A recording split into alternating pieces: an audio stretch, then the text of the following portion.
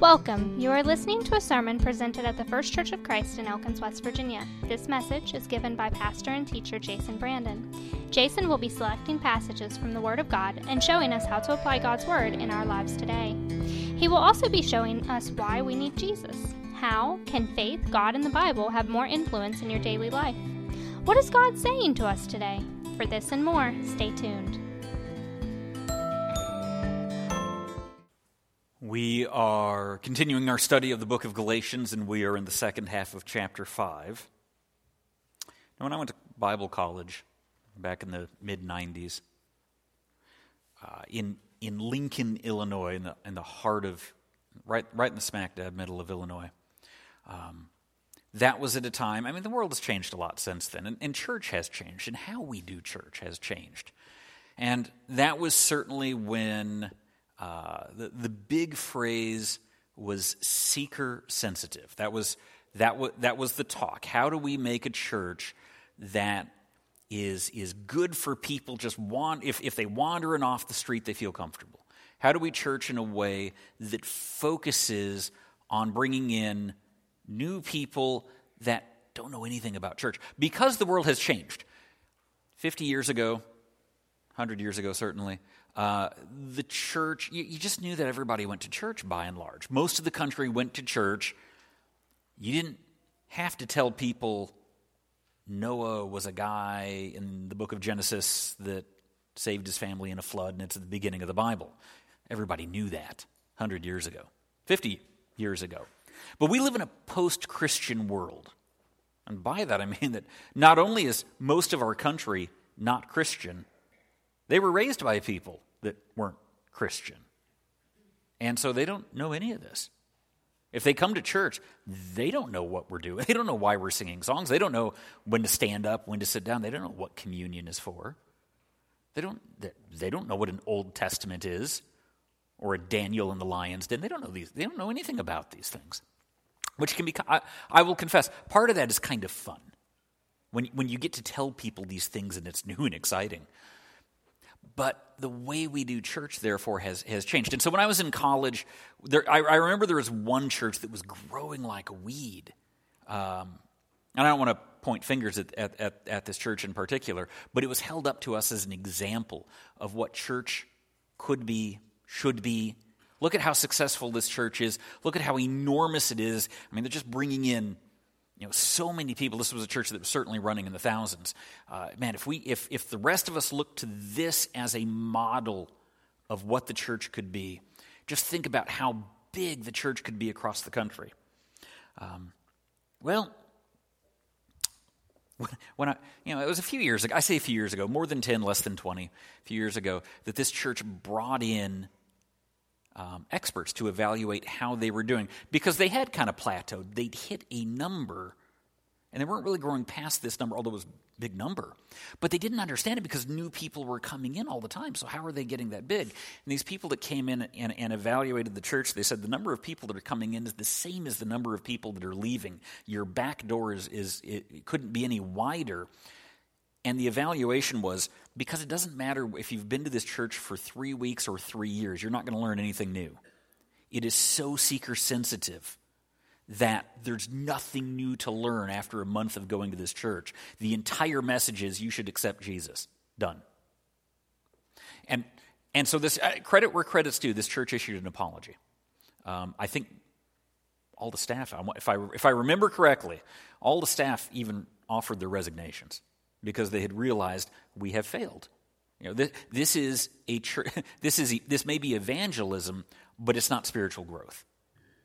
Evangelism. Am I evangelical? I am evangelical. I believe in evangelizing and in bringing the gospel to people. Churches are not meant to be evangelical. Don't get me wrong. If you come to church and you don't know who Jesus is, I hope that you hear him.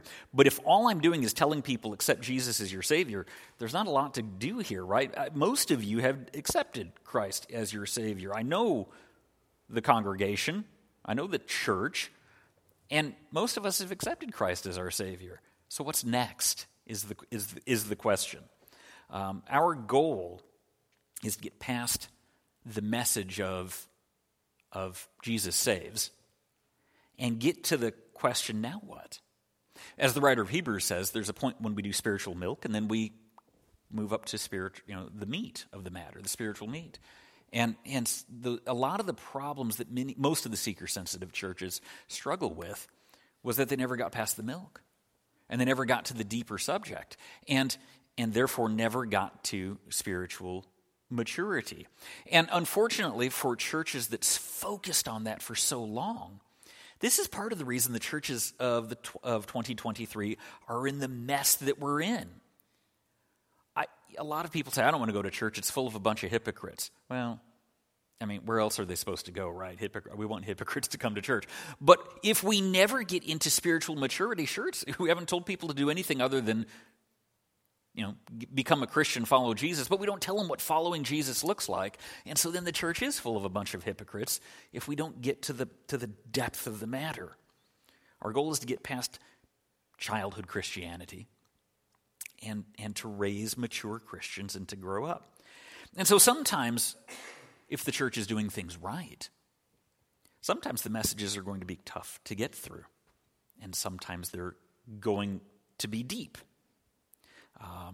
And so today, I would say this is one of those deep ones.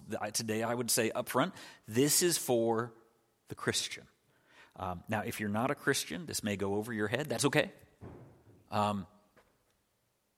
I enjoyed school. I actually was one of those kids that enjoyed school and college, and I enjoyed when something went over my head because I would reach for it, and that's how I became a better student. If I didn't understand a subject, I enjoyed the challenge of, frankly, the subject is supposed to be over your head. If, in the sense that when my math teacher taught me something new, when my math teacher taught me algebra, I didn't know algebra before my math teacher taught it to me. If I could figure out algebra on my own, I don't need a math teacher, right? The church is like that. There are going to be times when the message is mature and we have to reach for it. And that's a good thing. That's how we grow. That's how we learn. If you're not a believer, well, then other things in this service probably don't make a lot of sense either. Singing praises to a God if you don't believe in him. Again, if you're not a believer, we're glad you're here. I want to be very clear on that, and I hope you keep coming back. But there are other things like communion that may not make sense. And so if the sermon occasionally you kind of scratch your head, it's a goal. We want to get there. Francis Schaeffer says, asks the question in one of my favorite Christian books. He's got a series of books. They put them in kind of an order. In the first book in the series, The God Who Is There. And he wants to tell you there is a God who is there. But by the time you get to the end of these 22 books, the last book, How Should We Then Live? If there is a God, and if we follow him, and if he's our Savior, what do we do with that? And I love that of all the books that they picked for us to study at college, they picked that book. Because if you're at Bible college, all the books on there is a God who is there, those aren't as important, and what do we do with it?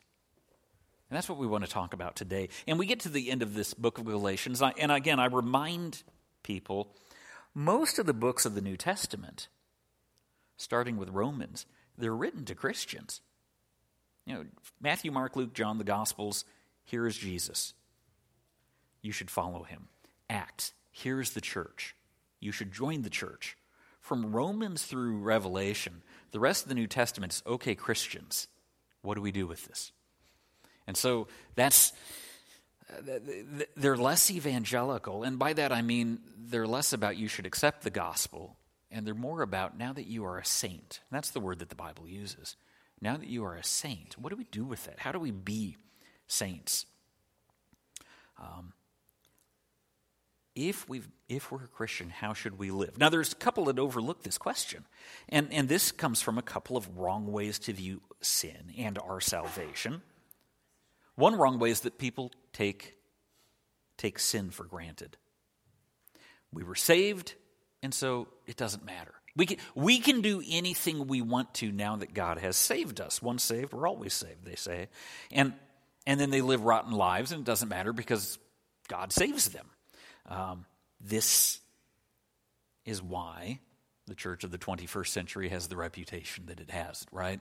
Because there are people that say, I'm saved, I can do whatever I want to. God has saved me, there's nothing I can do to jeopardize that. Tell evangelists and politicians that say one thing and do something else often something reprehensible. We ask why, and the answer is because they don't know how to live as a Christian. And people see that. So that's the one wrong view, that is why sin doesn't matter to some people. The other wrong view is the complete opposite, but it ends us in the same place. They take their salvation for granted. They think it was no big deal to begin with. God didn't save me from all that much. I was a pretty good person. I wasn't that bad. I was better than everybody else around me.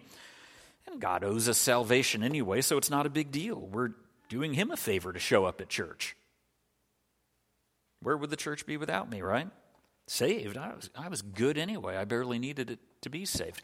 Both people end up in the same place. Whether you think that you really didn't need to be saved, so your salvation isn't much, or you think that now that you're saved, maybe you were a terrible sinner, but now that you're saved, you can do whatever you want to because salvation is so big that it doesn't even, that covers everything that you do. Both end up in the same place, that we don't live correctly. The same end result, but two wrong views of salvation. Salvation is a big deal, and so is sin. And it's still a big deal for Christians. We want to become godly, Christ-like, and in doing so, that means we want to get rid of sin out of our lives. That's how we should live. And until we recognize that, we're going to struggle with the Christian life. And so, all that preamble for Galatians chapter 5, verse 16. And usually I kind of try to break this up. We're just going to read this in one fell swoop because I can't figure out how to break it up. Galatians 5:16, Paul says, "So I say, live by the Spirit, and you will not gratify the desires of the sinful nature.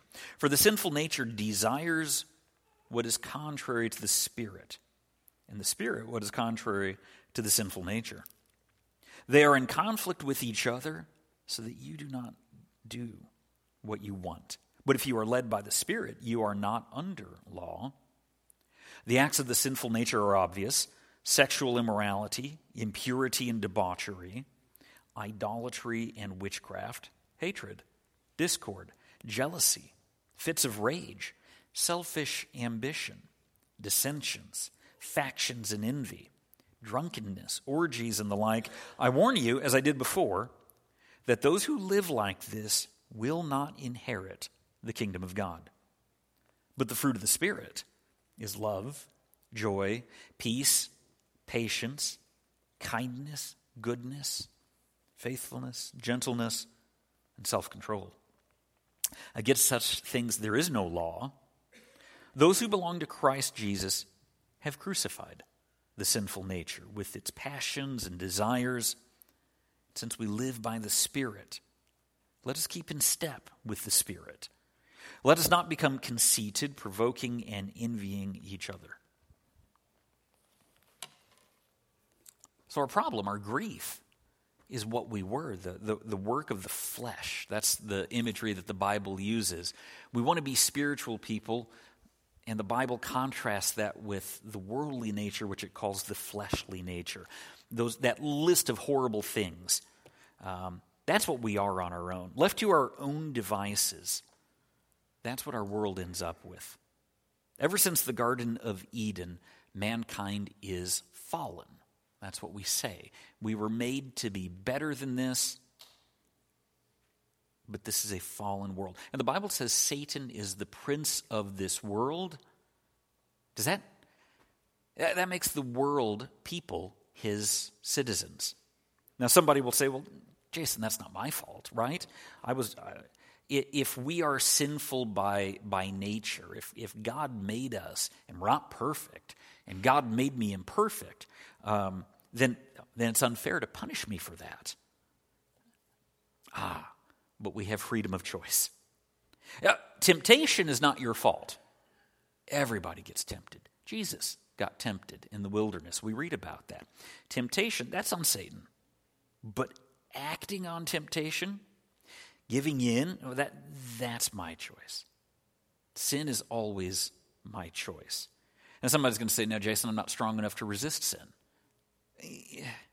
But that's my fault if I'm not resisting sin. See, that's because God has given us the greatest of gifts, which is free will. I say the greatest of gifts. Jesus is the greatest of gifts. The second greatest gift is that we can choose him. We have the choice. We have the choice to follow God or not. What an awesome responsibility. I've been reading,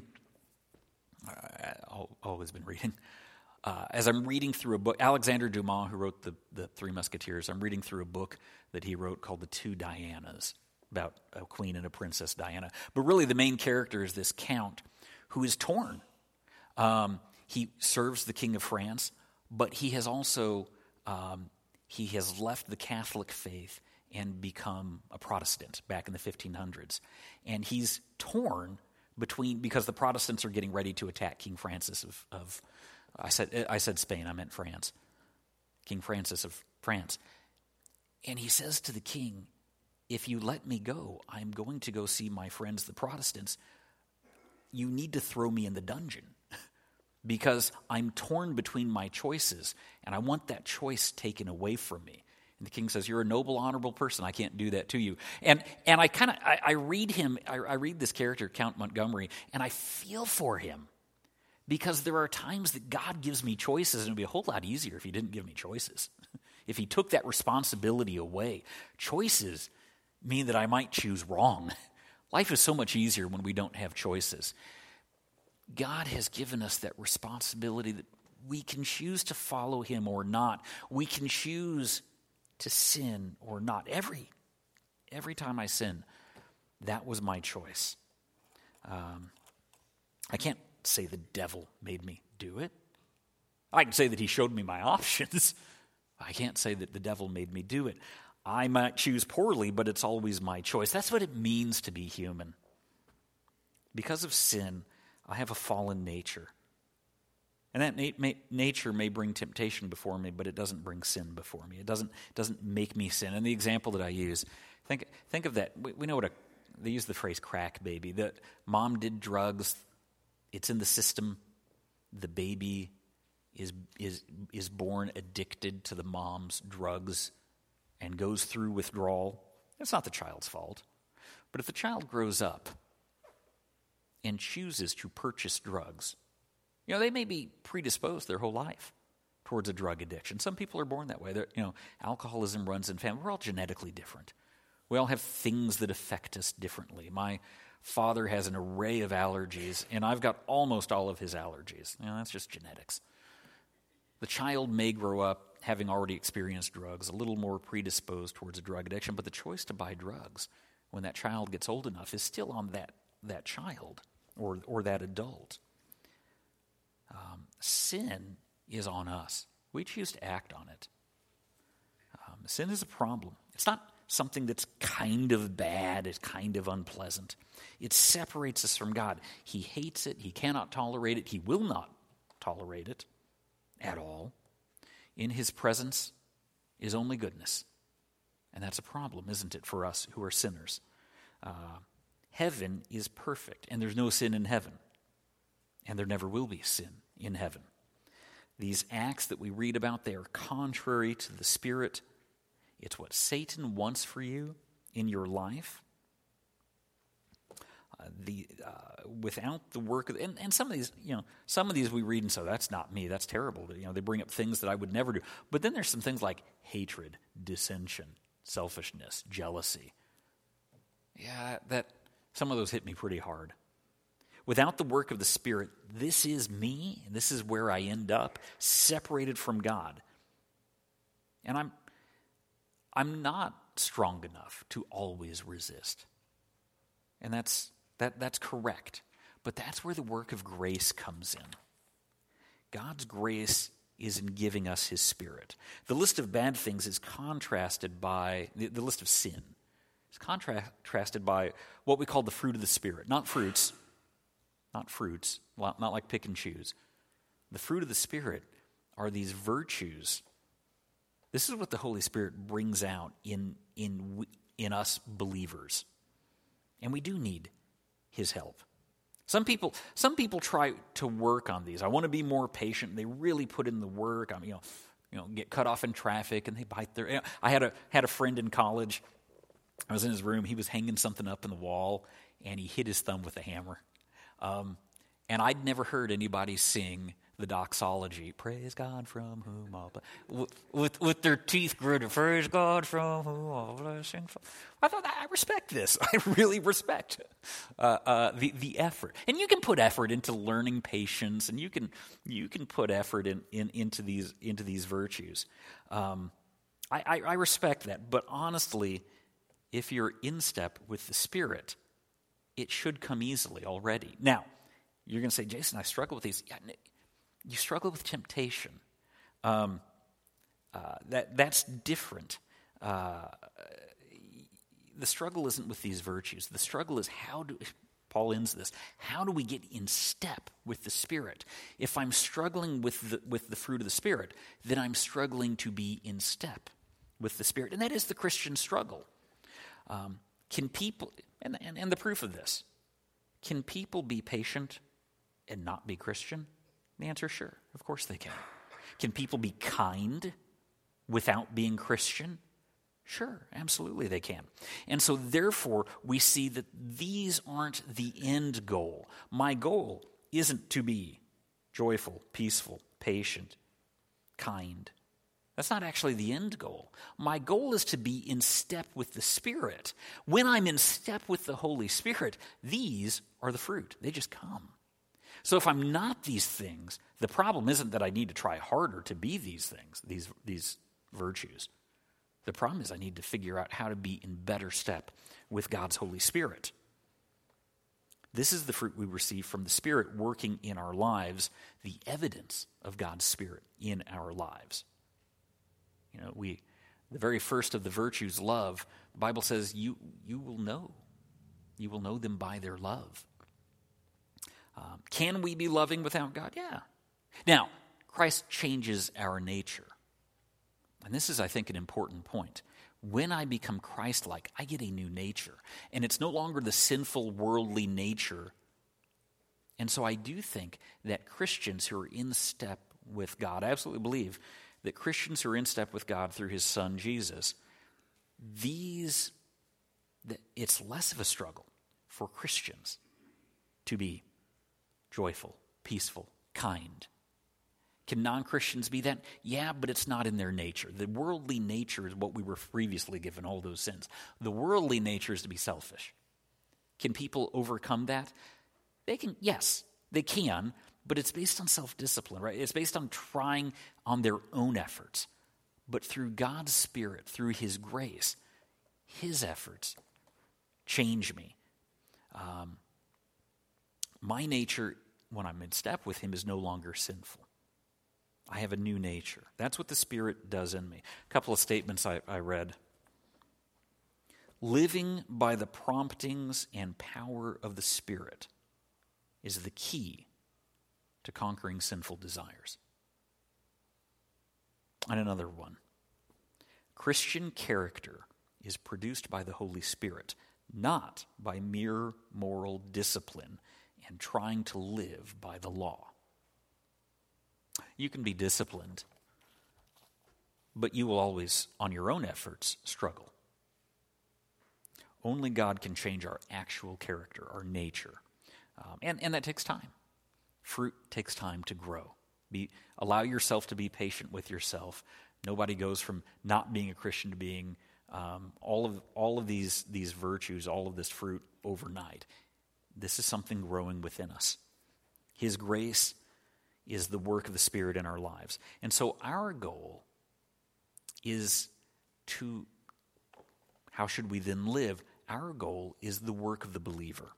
The hard part, our role in this, what do we do? See, we ask that question because just wanting to be Christ-like isn't enough. It needs to be there. It's not going to happen if we don't want it. But we don't just say, boy, I wish I was Christ-like, and then go home and watch TV all day and think that that's going to happen. That takes some effort on our part. And immediately somebody says, wait a second, Jason. I thought that you just said that this was grace, that this is what God is working in our lives. What do you mean it takes some effort on my part? God works in the life of someone who is willing to partner with him. Now, let me be clear on this. It is, on the one hand, it is a partnership. On the other hand, it isn't remotely fair. God does all the bulk of the effort, okay? God's effort is huge. My effort is tiny. God's effort is essential. Mine is almost more a courtesy to me than anything else. But it's a courtesy that God offers. God doesn't save me against my will. You can't save yourself. Your efforts will never get you saved. You can't earn God's love. You can't earn his forgiveness. You can't earn the reward of heaven. You'll never be good enough, but you can still please God. And this is what the New Testament, this is what, starting with Romans to the end, this is what the point of Romans is about. Christians, how do we please God? Now that we've accepted Christ as our Savior, Matthew through John, and joined the church, Acts, what do we do with that? Now, how do we be the church? How do we please God? Once we've accepted him as Savior, we can please God, and then we might even have to ask ourselves that question, why? Why does it matter? Because if we've already earned salvation, why do we care? Because if we really want, if we're really Christians, we love God. And if we're really Christians and God says, I want you to act like it, if we love him, that matters. We have the freedom to live any way that we want to. And again, that's good news. Freedom. Freedom is that responsibility. It'd be a whole lot easier if somebody threw me in a dungeon and took away my choices. But God doesn't work that way. We can live a life that pleases God, or we can choose to not do that, to stay at home and watch TV, never pray, never read our Bible. Well, I'm not getting in trouble with the law. I'm not in jail, so I must be doing an okay job. But God wants more from us than that. He wants to partner with us in our lives. And he gives us that choice. He doesn't take that choice from us. We choose if we want to walk in step with the Spirit. Satan can't take that away from you, and God won't take it away from you. This is where the crux road, the crossroad, where you have your choice. You're walking down the path and you have the choice. This is the crux of Christianity, and where many people get all hung up. We're not saved by our own efforts, but we're not saved by just God's efforts alone. If God loves everybody, John 3:16. Based on that, there are some people that say, well, then everybody's going to heaven. That's a terrible reading. That universalist view of salvation is terrible from the Bible. You have to throw out an awful lot of Scripture. So you could become a universalist and believe everybody's going to heaven, but that's not true. So then we say, well, maybe God loves everybody, but he's not powerful enough to save everybody, and that's why some people are going to hell. That's a terrible view, isn't it? That God is not all-powerful? So some people struggle through those things. Well, God's all-powerful, but not everybody's going to heaven, even though he loves everybody. So God has micromanaged everything, and he's decided these people are going to be saved and these people are not going to be saved, and it's through God is in control, and that's his arbitrary, I might use the word capricious decision.